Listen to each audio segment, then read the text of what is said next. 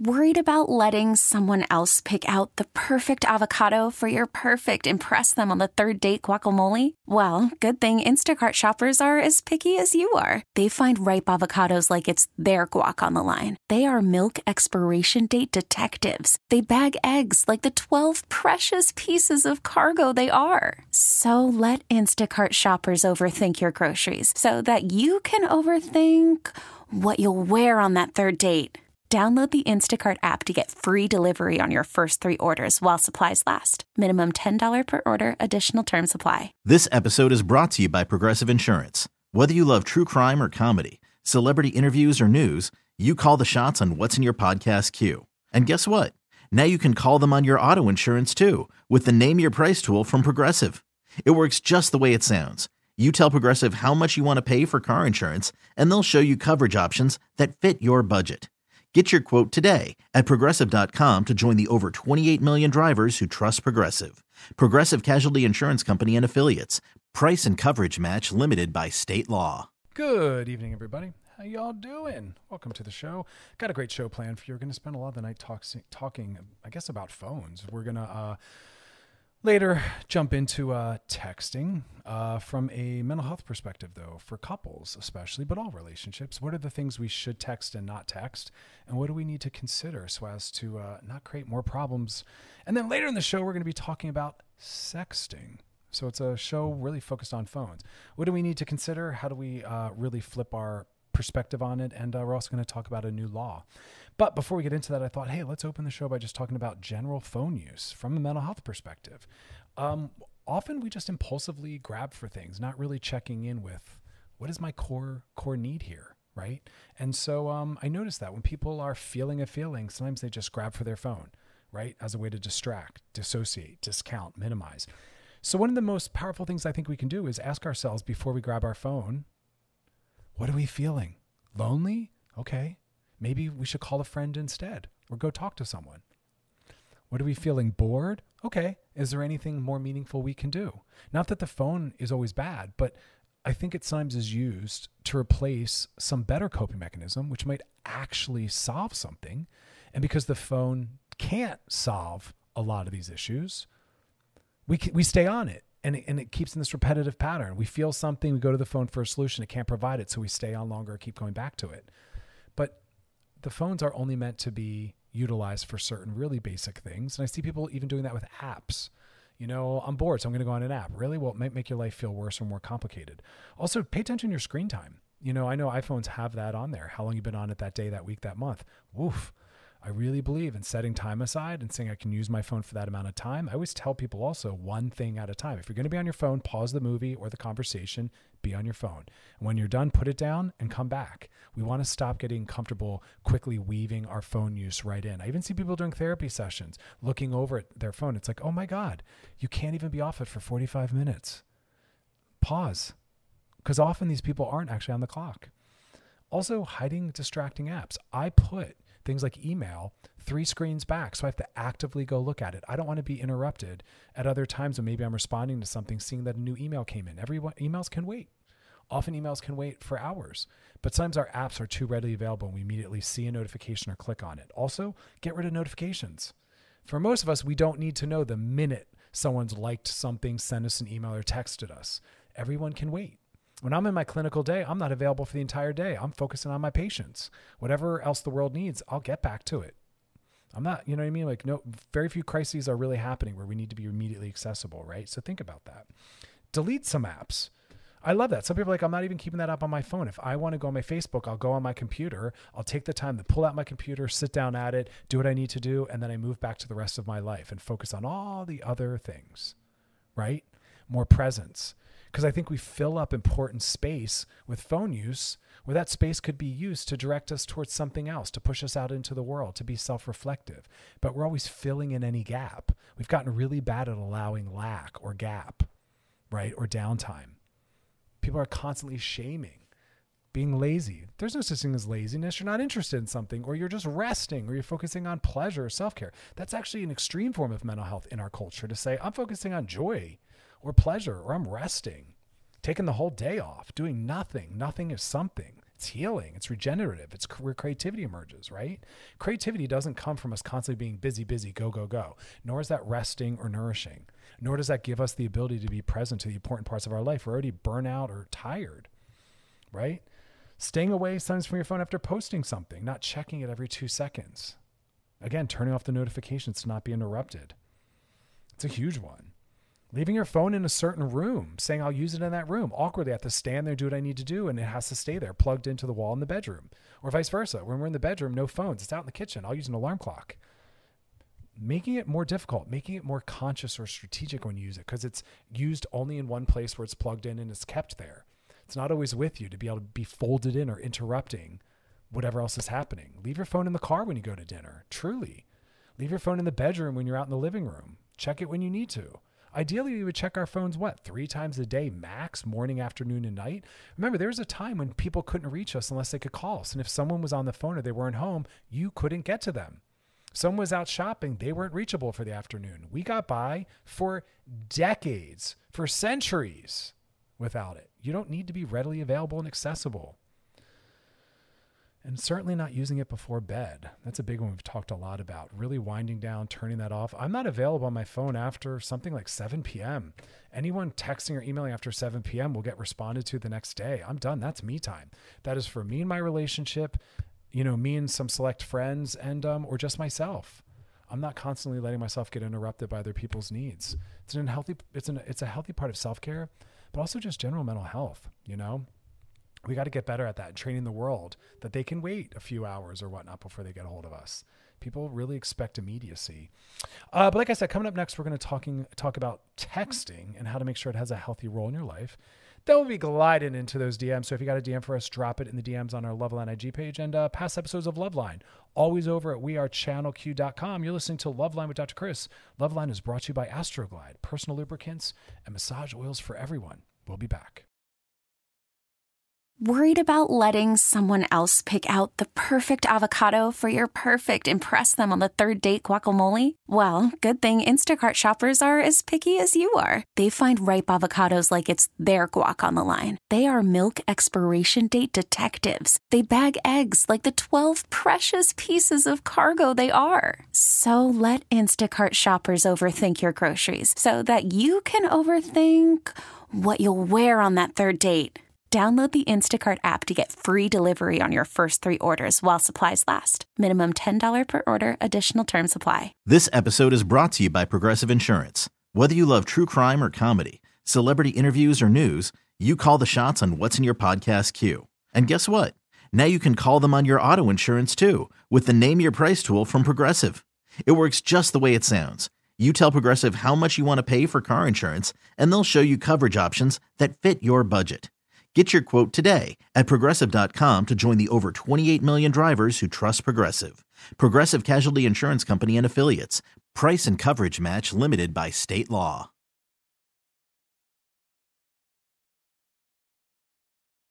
All right, we are back, and I was pretty stoked about doing this topic. I think more and more, every session I'm having with couples or individuals, I got to tell you, cell phones and technology brought in all the time. I really, really, really do think that we need to talk more about the impact that cell phone use and availability and accessibility to technology has on our relationships. And we have to start really talking about, well, what kind of rules and expectations should we put on ourselves and others around their use?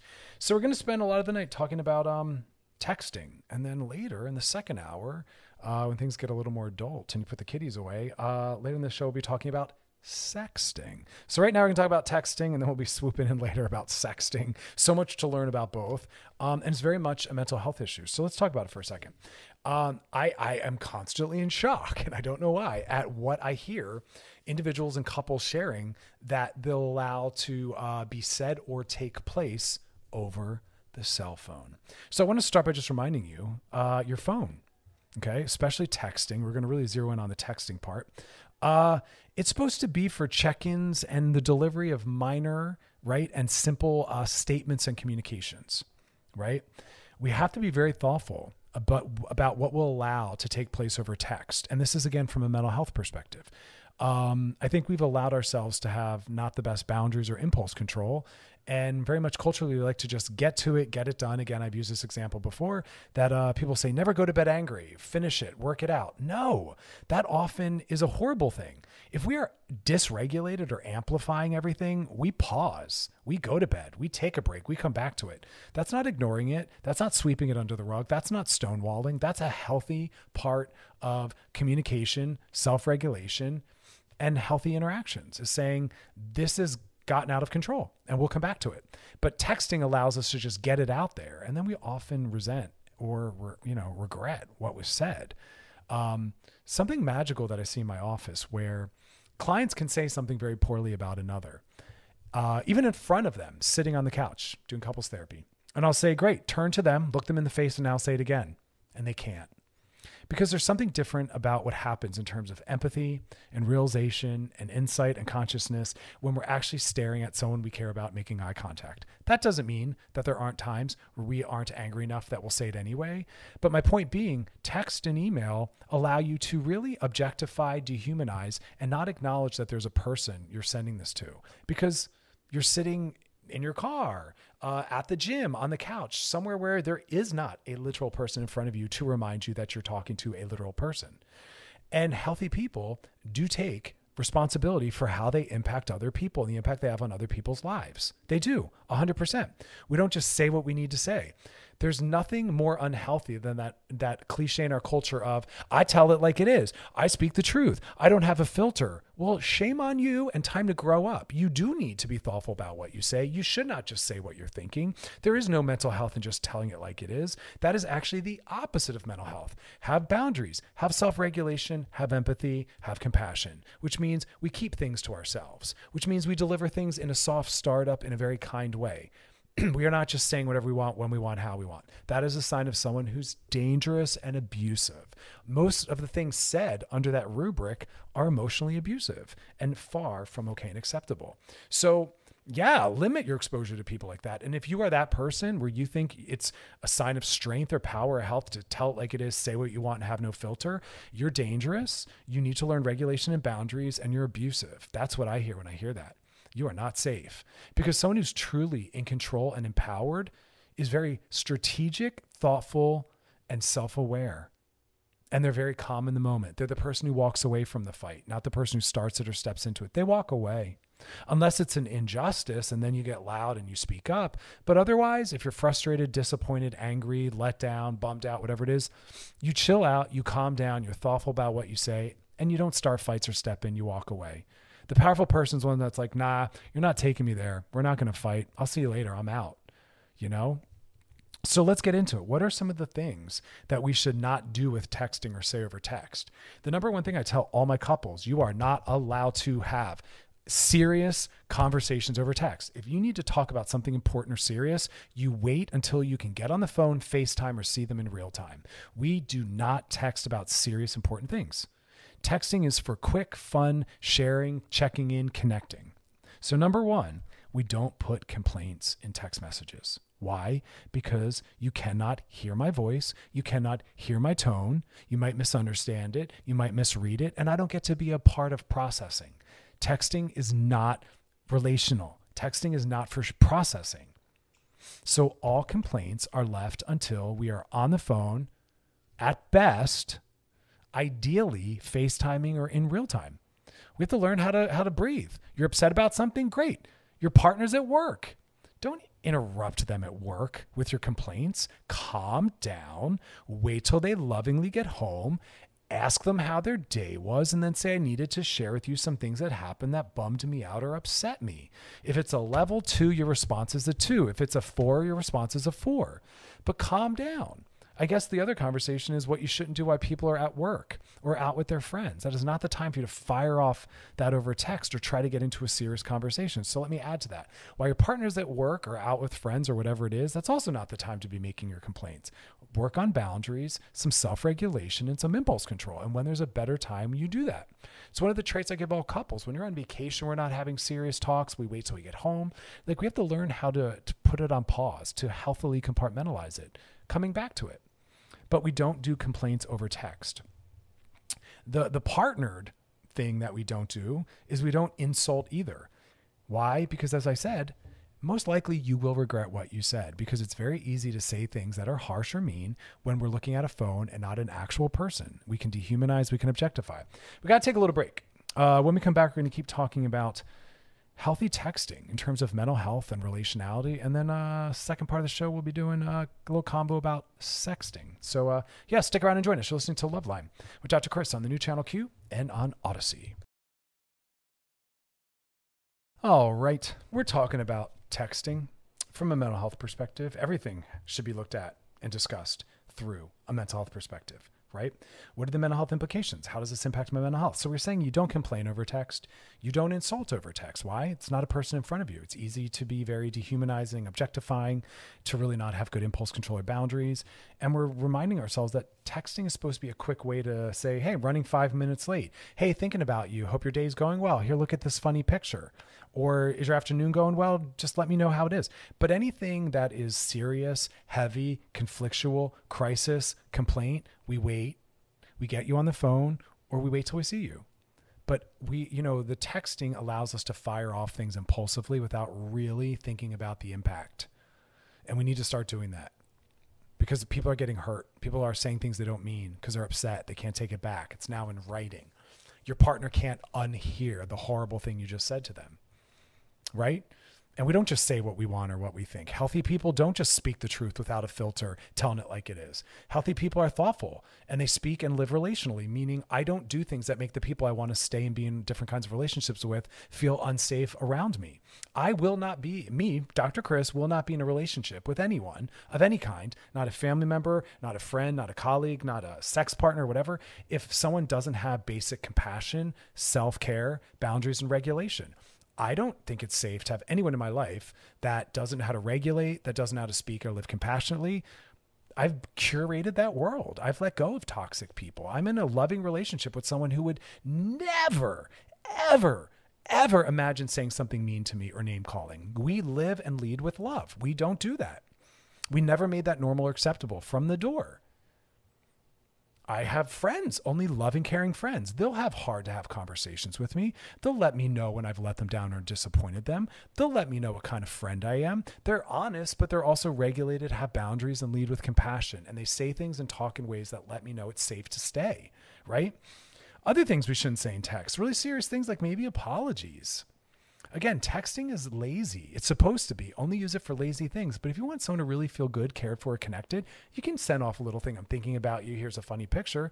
But if you need to talk about something serious, see them or get them on the phone. Why? I want you to hear their voice. I want you to see their face. They can hear you. They can really understand your intention. Also, bombshells. We're not dropping bombshells in text either. That is not fair. That is not kind. They can't hear us. They can't see us. They can't fully process. Some people drop a bombshell and then block someone. That is violent. That is emotionally and psychologically abusive, right? Really think about that. How might you be misusing texting? How might you be using it in an unfair way, an imbalanced way? Things like secrets, you run the risk of someone else looking at their phone and them screenshotting, sending it, forwarding it along, right? Be very, very, very, very, very thoughtful about all of this. Telling someone bad news about your health, not the way to do it either. It's not relational. It's not intimate. It's a false form of transparency, right? You're just kind of dropping it and backing away. It's like dropping a bomb. We don't bring up old arguments. We don't complain about people. It's also just basically safety. We don't want that in print. Be very thoughtful about that. Sending unsolicited photos in the second hour of the show, we'll be talking more about sexting. So we'll get specifically into that, but let me just acknowledge that. Be very thoughtful about photos you're sending. Make sure people want to participate in the kind of conversation you're trying to have. Some people will send erotic photos, which then kind of forces the receiver to engage in some form of eroticism with you by seeing it and feeling it and talking about it. So be very thoughtful about that. Ask questions. Is it okay? Do you want to see? Do you want to blah, blah, blah? That's meaningful. Now we're going to land on, before we go to break, one of the more controversial, punchy parts of this. I take a controversial position where there are some people that, based on what they're capable of and where they currently are at in terms of mental health, they're not able to maybe break up with someone or end a relationship in real time. Some people are in abusive relationships and it's not safe to do so. For them, I tell them they're allowed to break up with someone over text. If you're in an abusive relationship with someone who's emotionally abusive, psychologically or physically, you're allowed to end it via text because they're not safe to be seen. They've made it unsafe for you to be able to deliver that to them. You can send it off in a text. Unfortunately, this relationship is abusive. I will be leaving it, wishing you all the best. Please don't contact me again. And then you can block them and move on with your life. I'm okay with that. I'm okay with some people that don't have the confidence to end a relationship, even if it wasn't abusive. And I let them also break up with someone over text because it needs to get done. That's actually the most compassionate thing. It needs to get done. They need to move on and the other person needs to be set free. And if my client will not do it in real time, well, then texting is the only way we can do it. And we go with it. It's not ideal, but we do it anyway. And the receiver, I don't want them hung up on the method of delivery. Let that go. Just zero in on mourning the loss of the relationship being over. Like, let it go. None of this information is for you to use against someone else. It's for you to look at your own behavior and decide that you're going to be better about your phone use. And you will demand better from those around you as well, right? We're always looking at ourselves first with all the topics I bring up. All right, we're going to take a break. Coming up next, we're going to glide into those DMs. So if you got a DM for us, drop it in the DMs on our Loveline IG page, and past episodes of Loveline, always over at wearechannelq.com. You're listening to Loveline with Dr. Chris. Loveline is brought to you by Astroglide, personal lubricants and massage oils for everyone. We'll be back.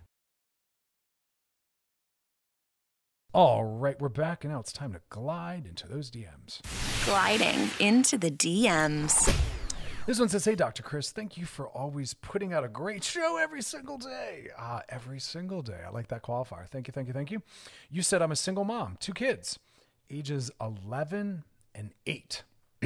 Well done. Parenting is a tough job. Their father passed away 3 years ago. We're still learning how to get through every day. Yeah, I feel that. I lost my father about that as well. It's difficult. Changes your life, reorients everything, and it gets better, but it always remains, right? We learn how to move on and navigate, manage, but it's life is different. Things are forever transformed. So I'm sending out some love from that. Your question that you say, I'm starting to feel like I'm ready to meet other people and possibly date again, but I'm afraid to introduce new people or people that are temporary to my family. How will I know when it's time and safe to move on? Oh, such a loving question, because you're looking at the impact this has on those around you. Well, part of what I look for is kind of what you said, an actual desire and interest, and for some people it's quicker, some people it takes longer, but you having that interest and desire is actually a good sign. I know someone's lovingly and healthily moving through grief and loss when some of those interests return. That's a good sign. And I appreciate also how hard it might be to bring or introduce new people.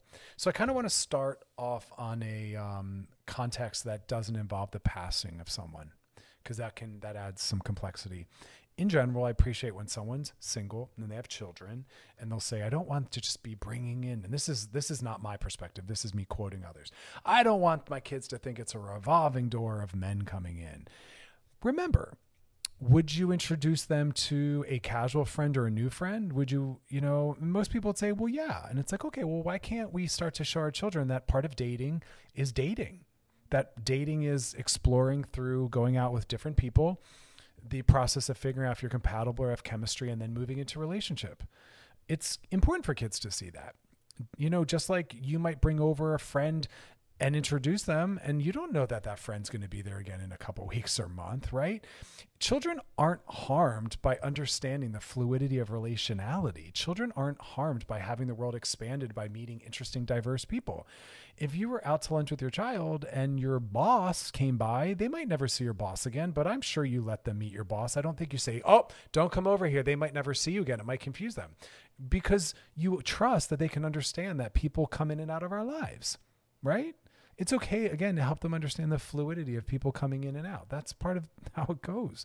But as far as them meeting someone after their father's passed, I would say knowing that that's something you're interested in, start to slowly have that conversation. That we can love more than one person at the same time.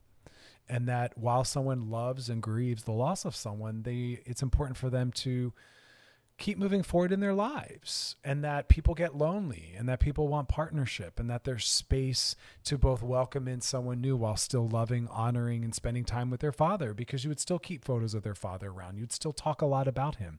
You would still honor his passing as an anniversary, even while with someone new, right? We don't have to replace. We expand and welcome in, right? And so start having that conversation with your children that at some point mom is going to re-enter dating. And dating is a process to get to know if you want a relationship with someone. And that doesn't take anything away from their dad or the love you had. Both remains, right? You kind of start to lay that foundation down for you and for them so they can answer questions, right? But again, it's okay to let children see the fluidity of relationality. You know what I mean? But start to lay that foundation down. It's good that you realize that now before you've met someone, because then that can create a pressure or an immediacy. You know, but start that conversation going. Start to familiarize them with that. Start to make them feel empowered. Start to let them know that they don't have to have a relationship with someone just because you do, you know, that they get to honor where they're at, but that it's okay to hold space for both. You know, there's no perfect answer, you know, and I also kind of want to add that in. It's hard, you know. Keep us in the loop, though. I like this question. I'd love to be a part of, you know, continuing to kind of dialogue and process that. All right. Well, now, we're going to get into sexting. We were talking about texting. Now we're going to get into sexting. Yeah, it's important stuff, too. You're listening to Loveline with Dr. Chris on Channel Q, brought to you by Astroglide. We'll be back. Stick around. Gliding into the DMs is brought to you by Astroglide.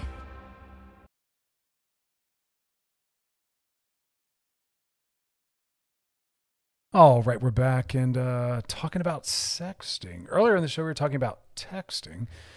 Now we're going to talk about sexting.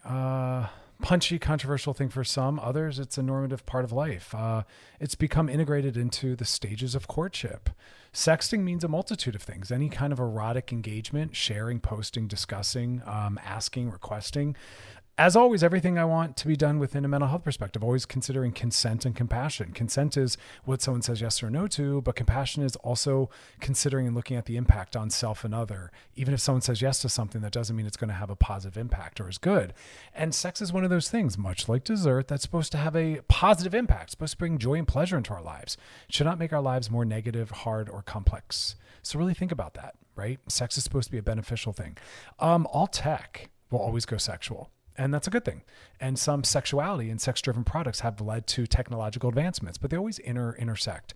And erotic art has existed since the beginning of time. Cave paintings on pottery, statues. When you really explore how sex relates to art and culture and religion, it plays a prominent, dominant role in a lot of things. It's quite fascinating. But all tech winds up finding itself into sexuality at some point. And it should, right? Sexuality is a meaningful field of study and pursuit of work. And I think we need a better relationship to it for sure. We need skills is what it really is about. The solution isn't removing all the things that make us anxious, fearful, or that we can't manage. Instead, it's about learning how to manage it. We have to learn how to encounter different forms of sexuality. It's not about covering everything up and making sure no one exposes their cleavage or, you know, see someone. It's about learning how to have boundaries and impulse control. I think part of ending and dismantling rape culture and all the problematic things that have happened is in training people to deal with eroticism and arousal and know that we don't have to do anything about it. Knowing that we can be eroticized or aroused or turned on, and it doesn't have to mean anything. Nothing needs to be done. We can carry that with us. But I think a lot of people don't know how to work with it. And so they act it out. They force it on people. They think it means that something must be done. They're overwhelmed by it. We have to learn how to encounter. It's like cravings around food. It's not about closing the blinds on all dessert shops and bakeries. It's about learning how to walk by and say, is that something I would enjoy? If not, is there a way to incorporate that into my life? It's not about never seeing it or encountering it. We have to learn how to encounter sex. It's healthy. It's a life force. Libidinal energy is about sex. It's about creativity. We need to understand also privacy and care. We don't understand privacy in our culture. We really do think that because someone's your child or your husband or wife or boyfriend or girlfriend or employee, they have a right to just say what you want, do what you want, and assert that power and control, but you don't. Your mental health matters, especially if you're in a position of power, right? We have to understand privacy. People get to have privacy, including not going through their phones or looking at their search history. People get to have privacy and boundaries, even with their husband, wife, or their parent, and care. What's the impact of whatever we're talking about? That's where the care comes in. That's where your mental health is shown, right? But we need to understand those things. We also need to understand intent and impact. What you intended to do or what your intended meaning was is not as important as the impact of your behavior. Excuse me. A lot of people try to get out of having to take accountability or responsibility or apologize because I didn't mean to do it. Great, but you did. Regardless of what your intentions are, if you hurt someone, harm someone, or did something bad or wrong, that's your first priority, is to apologize, right? Help heal, help clean that up. And we need to understand consent. And I think talking about things like sexting is a great way to bring that in. If you have a child, you got to be able to talk about these things. It's part of the world now. And it's part of dating. People will expect a little flirtation on the phone or some picture sharing. That is a built-in now part of the courtship process. And as always, when we're talking about these things, I want us to look at it from all sides, right? Because, a lot of times the way we look at it is we problematize the victim. We make an issue of the victim's behavior. Well, you shouldn't have sent that. You shouldn't have worn that. You shouldn't have gone there. You shouldn't have said yes if you thought you might change your mind. That's all victim blaming and puts no responsibility, right, on the problematic person who did the bad behavior. When we talk about sexting, sharing of erotic material, the issue isn't about the character of the consensual sender. It's the violator, the person who didn't appropriately work with what was sent to them.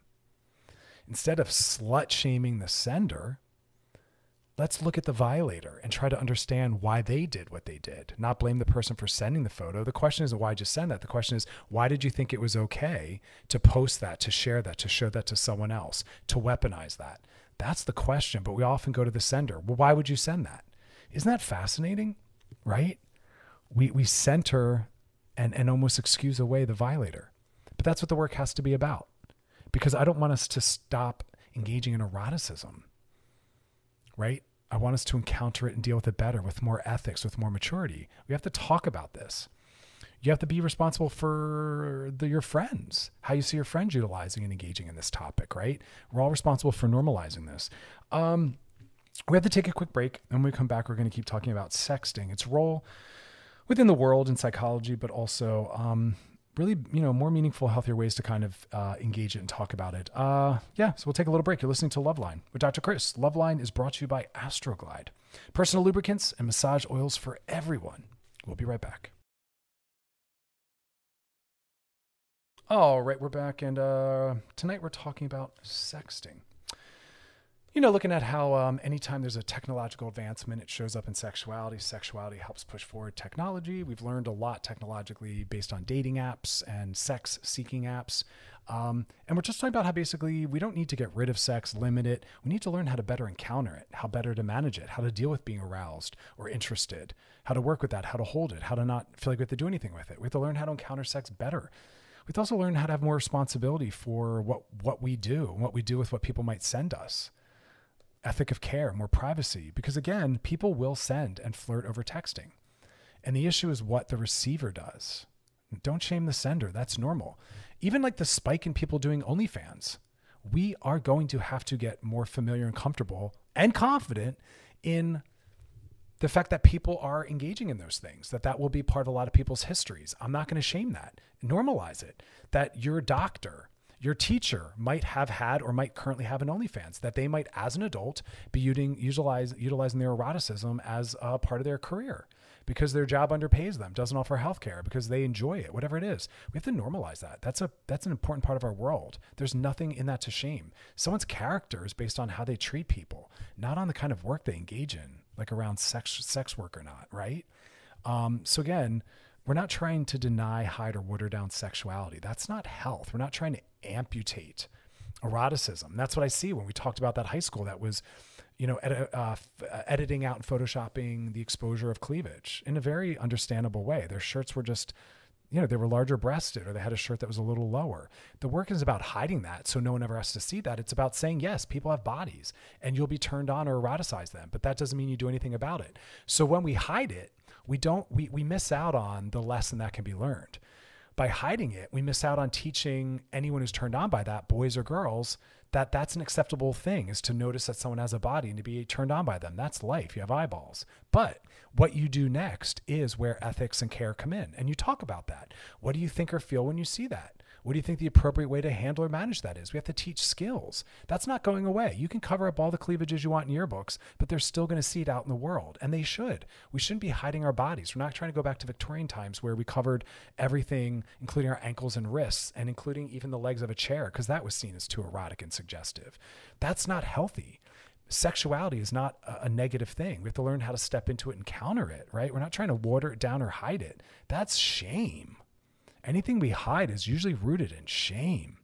That's very disempowering. What kind of message do we give to people when we say your body's a threat, your sexuality is a threat? The work is on how people deal with seeing your body.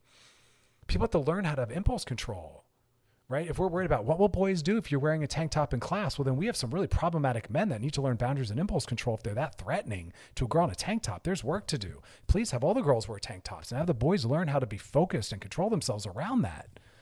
It's wild. It's really wild. Some people think the solution is to just remove sexuality totally. The solution isn't don't send these pictures because some people have no ethics or morals. The solution is be better. Hold your friends and yourself accountable to being better. Let's talk about it. Sexting's part of courtship. What will you do when you receive the photos? How do you know who to send them to?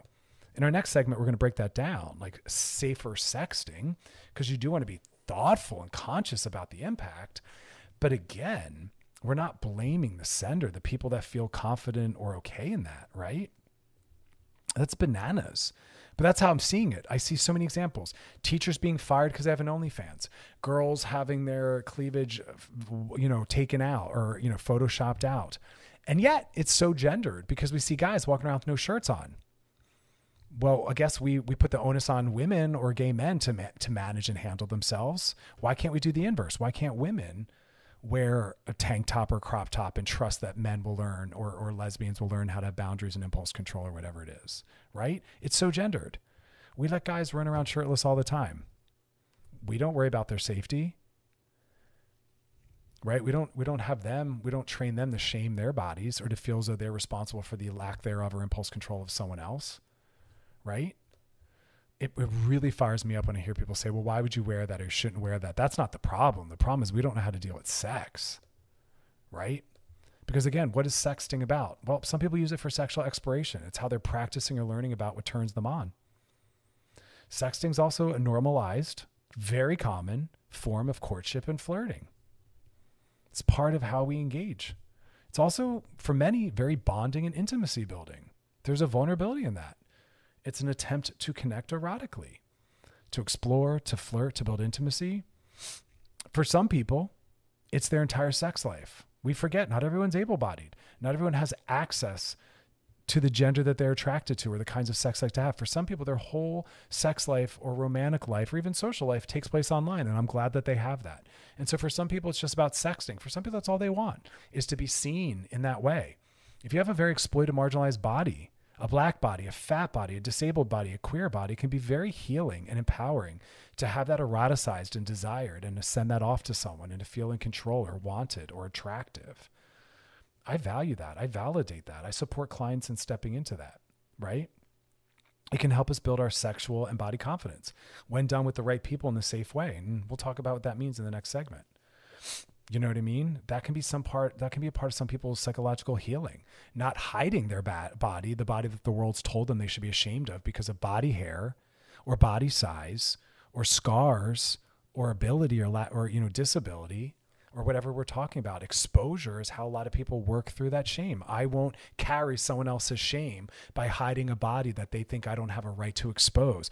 I'll expose it because I'm okay with it, and I'll let them quietly, silently deal with what they have to see. 100%. We're not hiding ourselves anymore for the comfort of others. We're forcing others to learn how to settle themselves down and engage us more lovingly, right? We're not carrying someone else's shame like that anymore. All right, we're going to take a quick break, and when we come back, we're going to keep talking about sexting. You're listening to Loveline with Dr. Chris on the new channel Q and on Odyssey. All right, we're back and spending the night talking about sexting. I love this topic. I think it's really an important one because it's a normal part of life. Parents, whether you like it or not, educators, we got to talk about it. How do you sext safely? How do you encounter that kind of eroticism? How do you encounter bodies and eroticism in general? Right? We have to be able and willing to do that kind of work.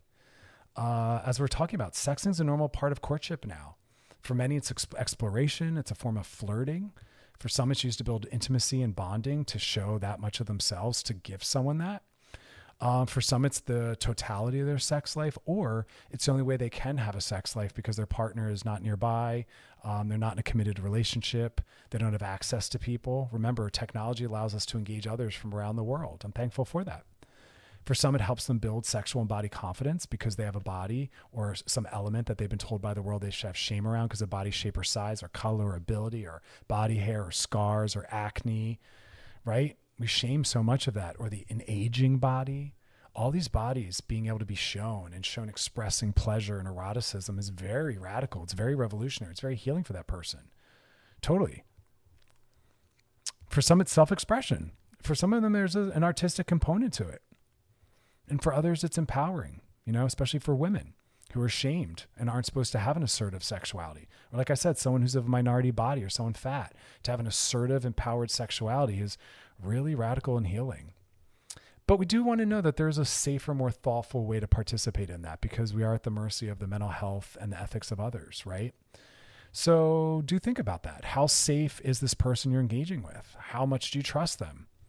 How would you feel if these photos were shown or exposed? We do have to think about that, unfortunately. I wish the onus was on the receiver to have better ethics, but the sender does have to consider those things. Maybe don't show your face. I recommend that all the time. Don't have your face available in a photo, Maybe be thoughtful about not letting identifying things be seen in the photos as well, Also, ethical sexting is you delete the photos after the person who sent them is no longer in your life or the purpose of them being sent has expired. If someone's meaning just to sext you in the moment and you're never going to talk to them again, you should delete them after your conversation. If you're no longer dating someone, you should delete them. If you're no longer dating someone or the sexting scenario is over, you should, as the sender, say to that person, I recommend, could you please delete those now? And then you have that imprint on your phone. Because we're working on getting better at blaming the misuser. We now have revenge porn laws. Most states now have them. And that means that if someone posts, sends around to someone else, or even shows someone else erotic photos that they've been sent, that there is a fine and jail time. And that's a good thing. So you can be a part of that by saying, hey, I would like you to now delete those photos. And add to that, I do not give you permission to share those or send those. You don't even need to say that, just so you know. You don't even need to say any of that, but it's good to remind people that don't know. And for the people that have them, please know, if someone sends you nude photos, that does not give you ownership. Someone sending you photos is not the transfer of ownership. You cannot say, well, they're mine now. You sent them to me. I can do what I want. That's not legally true. You need express permission to then have ownership or to post them. So if someone sends you photos and you show someone or post them or share them, you've broken the law. Unless the person's giving you permission. And I ask the sender to remind them by saying, please delete them. I don't give you permission. And then if they do, you'll know who it is and they can get fined or jail time for misusing them under revenge porn laws. And that's important. We're blaming the misuser, not the sender. And that's how it should be. You've done nothing wrong. You trusted someone. You engage in the kind of sexuality that makes sense to you. That's being sex positive and body positive. And the receivers honor that. We've had sex with these photos. Get rid of them. We're not dating anymore. Delete them. That was for you and you only. Have ethics. Be better than that. But we're also learning about people. I love this question. Finding out about people's prior relationships helps us understand what might happen with us or what's possible for us or with us, right? So we're holding people accountable to be better. Sex is something that shouldn't, as I've said 1,000 times, have a negative impact on you or make your life harder or worse. It should be something that's brought in as a gift, something that's beneficial, something that's fun. It shouldn't be something that harms us, but we culturally don't know how to manage it. We don't know how to see someone's cleavage without losing our minds. We don't know how to know that someone's engaging in adult content. It's quite wild. I even see partners do that. They'll find out more about the kind of porn a partner looks at or enjoys.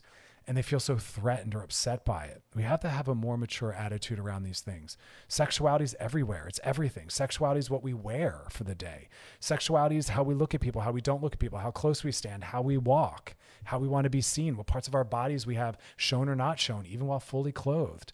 Sexuality is things we're thinking throughout the day. Sexuality is us being oriented and noticing attractive people and things moving around in our day. I mean, someone might be literally having sex behind you in line by sexting on their phone at a coffee shop or in the corner of the coffee shop, sitting at their table privately. You never know. It's everywhere. It's everything. We're constantly aroused by things. We have to learn how to swim in that, be in that, and know that there's nothing that needs to be done, that we can have boundaries and impulse control. We can go home and use that privately, right? But the work is about getting better with it, not shaming it, not shutting it down, not pathologizing it. We're going to take a little break, and when we come back, we're going to be gliding into those DMs. You're listening to Loveline with Dr. Chris. Loveline is brought to you by Astroglide, personal lubricants and massage oils for everyone. We'll be back. Hiring for your small business? If you're not looking for professionals on LinkedIn, you're looking in the wrong place. That's like looking for your car keys in a fish tank.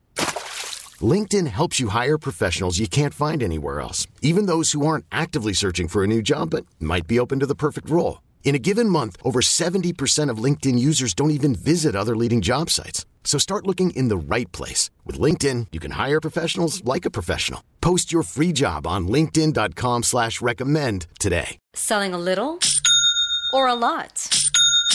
Shopify helps you do your thing, however you cha-ching. Shopify is the global commerce platform that helps you sell at every stage of your business. From the launch your online shop stage, to the first real-life store stage, all the way to the did we just hit 1 million orders stage. Shopify's here to help you grow. Whether you're selling scented soap or offering outdoor outfits, Shopify helps you sell everywhere. From their all-in-one e-commerce platform to their in-person POS system, wherever and whatever you're selling, Shopify's got you covered. Shopify helps you turn browsers into buyers with the internet's best converting checkout. 15% better on average compared to other leading commerce platforms. And sell more with less effort thanks to Shopify Magic, your AI-powered all-star. Shopify powers 10% of all e-commerce in the US. And Shopify is the global force behind Allbirds, Rothy's, and Brooklinen, and millions of other entrepreneurs of every size across 175 countries. Plus, Shopify's award-winning 24/7 help is there to support your success every step of the way. Because businesses that grow, grow with Shopify. Sign up for a $1 per month trial period at shopify.com/Odyssey Podcast, all lowercase. Go to shopify.com/Odyssey Podcast now to grow your business, no matter what stage you're in. Shopify.com/Odyssey Podcast.